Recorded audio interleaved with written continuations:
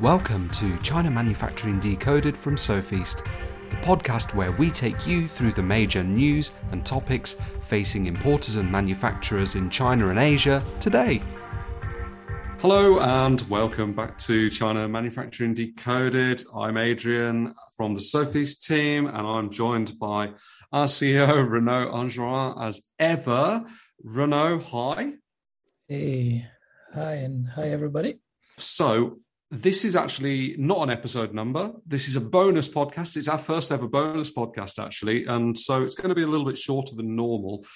And the reason for doing it is because the COVID situation in China is certainly causing some effects to supply chains. And because we're on the ground in China, I'd like to just get into you a little bit about what's going on right now at the time of recording at the end of February 2022 and how this might be affecting supply chains, transportation, and all the rest of it. So recently you posted on LinkedIn, Renaud, kind of like a short list of some major cities where there's definitely manufacturing that are affected. Now, my understanding is that list has grown, hasn't it? Yeah, fortunately, it has grown in areas where there's not much production for export. That's the good news. So basically, and this is as of 24 February in the morning.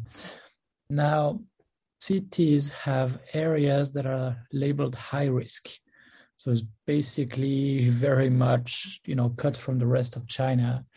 People that are in these areas, in the specific districts in these cities, cannot move around freely. So one is Hohhot city in Inner Mongolia, and one is, Huludao in Liaoning. So one is, north-north, and one is northeast, all the way at the north.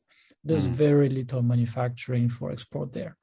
And the rest of these cities is considered medium risk. This is just some districts that are, where the epidemic is raging a bit more than they can really tolerate, and that's earned them the high risk label. And then there's a number of areas that are medium risk, and there's some of them I can list them out, and then we can just sort of cross them because I guess not many our listeners have any manufacturing there. So some of them are in Yunnan, Honghe, Wengshan, Zhuang. Let me see. Some are in Inner Mongolia, so Hohhot, as I mentioned, the rest of the city, and Baotou. And then some are in Heilongjiang, so that's also very far in the northeast. GC. So also Huludao, also Liaoning, as I mentioned before. Some other areas of the city are medium risk. All of that, again, not much manufacturing. Now, what the listeners are maybe wondering is, what about the big cities, big manufacturing cities? And there's two of them, actually, more than two. There's actually four of them that are kind of scary. So if you are into consumer goods and especially high-tech products, Shenzhen and Suzhou. Yes, Shenzhen in Guangdong and Suzhou in Jiangsu, close to Shanghai. These two cities have medium risk areas. And that is starting slowly to have an impact in Suzhou more than in Shenzhen so far, it seems. So for example, in Suzhou, in the SIP, that big Singapore industrial park, which is a huge area for manufacturing, and also a residential area and office area and so on. It's been basically cut from the rest of Suzhou for like a week now. And there's a lot of very high-tech, very, very high-tech foreign-owned manufacturing going on there. So that had to slow down, and it's impacting some of their downstream suppliers. It's not predominantly consumer goods. It's more industrial, high-tech goods. Of course, a very wide range, but not predominantly consumer. And well, it seems to be getting better, and we would expect them over time to get out of this list. Then there's Shenzhen, which is, I don't have the numbers, but might be the number one manufacturing base of products that are exported in value. And I mean, we have an office in Futian district, which is really the center of Shenzhen, and there's a lot of testing of people. Again, it's micro targeted. They try to do it in a smart way. They micro target, but people are kind of tired of being tested all the time. And it's affecting, of course, all of this is affecting the ability of people to travel within China. Right? So if you're in Shenzhen, you have a star that's showing up on your QR code. And when you go to other places, well, there's places that will require you to do 2 weeks quarantine. And it's not, and you need to check where you're going with the government before going there, because every city kind of has their own policy. Some of them is 2 weeks in a hotel, some of them is 2 weeks at home, some of them is like 2 weeks in a hotel plus 1 week at home, but you kind of can go out, but you still need to be tested a lot, and so on and so forth. Okay, I see there's 4 of them. So I went through Suzhou, I went over Shenzhen, there's Wuhan, pour them. That's where it kind of started.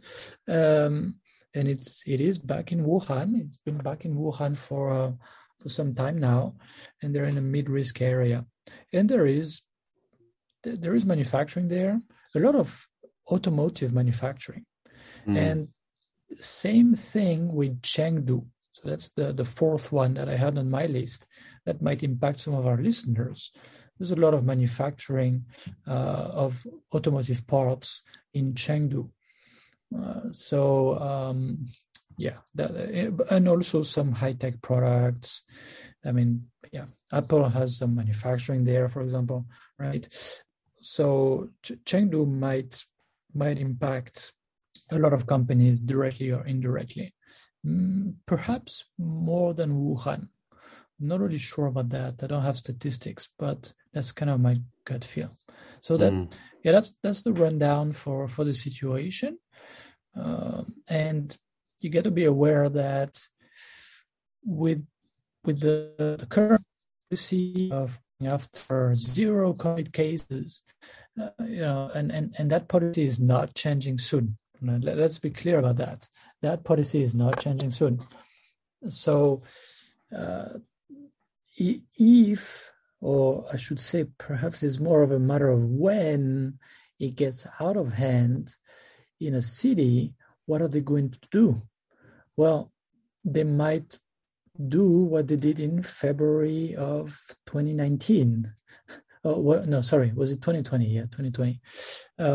When China basically locked down the entire country for several weeks. Wait a minute. No, it was about 60 million people in and around Wuhan. But also there's a lot of places like, a facility in Dongguan, for example, had to stay closed after Chinese New Year for a little while. And we needed to implement a lot of measures to be authorized to reopen. Well, the same thing might happen to your suppliers' factories or your own factories, right? When things get out of hand, because I just can't see how they can keep going like that and always keep it under control. There's probably a time in a place where it will go out of control. With Omicron, certainly, yeah. I mean, wider points that perhaps we don't go into on this occasion are China's vaccination policy and, the effectiveness of vaccines that they've had. And also an interesting one, actually, which I will mention, is when you talk about controlling this, is cargo coming in and out of China as well. Because I shared a post with you earlier on from the Financial Review, and reading this one, it was about the concern of Omicron coming in through cargo ships, and actually that China has tightened quarantine requirements for a lot of vessels, which affects the supply chain even further, but because they are so concerned that Omicron's been coming in on cargo, on packages, and on the on the actual seamen themselves when they've been on the ships. And I don't know if I'm entirely correct in this, but my understanding is that if they find any cases amongst all the people crewing the ships, it's a mandatory 2-week quarantine. And they also demand that the ships coming in have got, I think, 4 to 5 weeks with no cases before they can even, attempt to come into China to port, presumably. So, we're talking about weeks and weeks and weeks of delays. I was just saying to you before we started recording, does this mean there are big sort of queues of vessels just sort of moored offshore waiting to get to the right sort of number of weeks so they can be allowed to come into port? So certainly this control that you're talking about, it's having a big effect on supply chains. Can I ask a question, though, about the restrictions per area and per city? So have we seen any issues so far when we're sending auditors, inspectors, and other staff around the country then? Have they been impacted? So far, less than 1% of inspections have been impacted in 2022. Okay. So that's the good news. However, for example, in this case, let's take Shenzhen. Let's say we have auditors in Shenzhen and in Dongguan, and they go to factories. Well, these days we try not to send the Dongguan people to Shenzhen factories or the Shenzhen people to Dongguan factories, because the people from Shenzhen, well, in Dongguan, nobody wants to receive them. So it's kind of like, okay, forget it, because they have a star and so on. Okay, the factories are not very happy to see that. And then, well, if we have someone with a certain competency in Dongguan and we need to send them to Shenzhen, the problem is that when they come back to Shenzhen, they will have the star also. So they will also not really be welcome even to go to a factory next door to where they live, So there's a lot of readjustments, certain things where we have to do off-site sort of auditing jobs, just confirming things. Okay, we have something, so maybe someone on site checking what they can check, and then there's a few things they cannot check. Then we use, we do an off-site job with a video call or simply reviewing documents and photos and videos after the fact by someone who has the necessary competency. So we have to be a little bit more flexible, right? But so far, I would say the impact has been pretty minimal. Right. Well, that's good to know, but it is a situation that we need to keep an eye on because it just changes so quickly, as you've said. Yes. And if they do get a big outbreak, that's going to lead to some pretty serious curbs in the area, maybe even, vast parts of the country. And it's a big place. So, yeah, that's the reason for recording this today. If you're listening and you're wondering, hang on, offsite services, offsite inspections, things like this, what are those? I will leave some links in the show notes for this bonus episode so you can have a look at them, because this is something that we've implemented at SOFeast, since the pandemic, I guess kind of pre-pandemic as well in some ways as well, because it has its use regardless. And so they're definitely innovative solutions to this particular issue. So yeah, definitely have a look at those. Yeah, so that brings you up to date with the whole COVID situation in China. Thanks for sharing that, Renaud. All right, welcome. We'll be back as normal next week. But until then, Renaud, thanks for joining me, and thanks everybody for listening. Yep, thanks everybody. Thanks again for listening to this podcast brought to you by the SOFeast Group.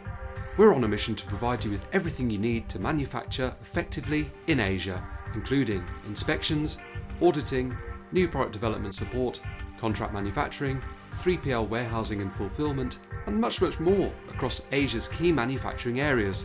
Visit us at sofeast.com, that's SOFEAST.com, to learn more and get help. If you've enjoyed the podcast today, please do rate, review and share, because it will really help others discover us too.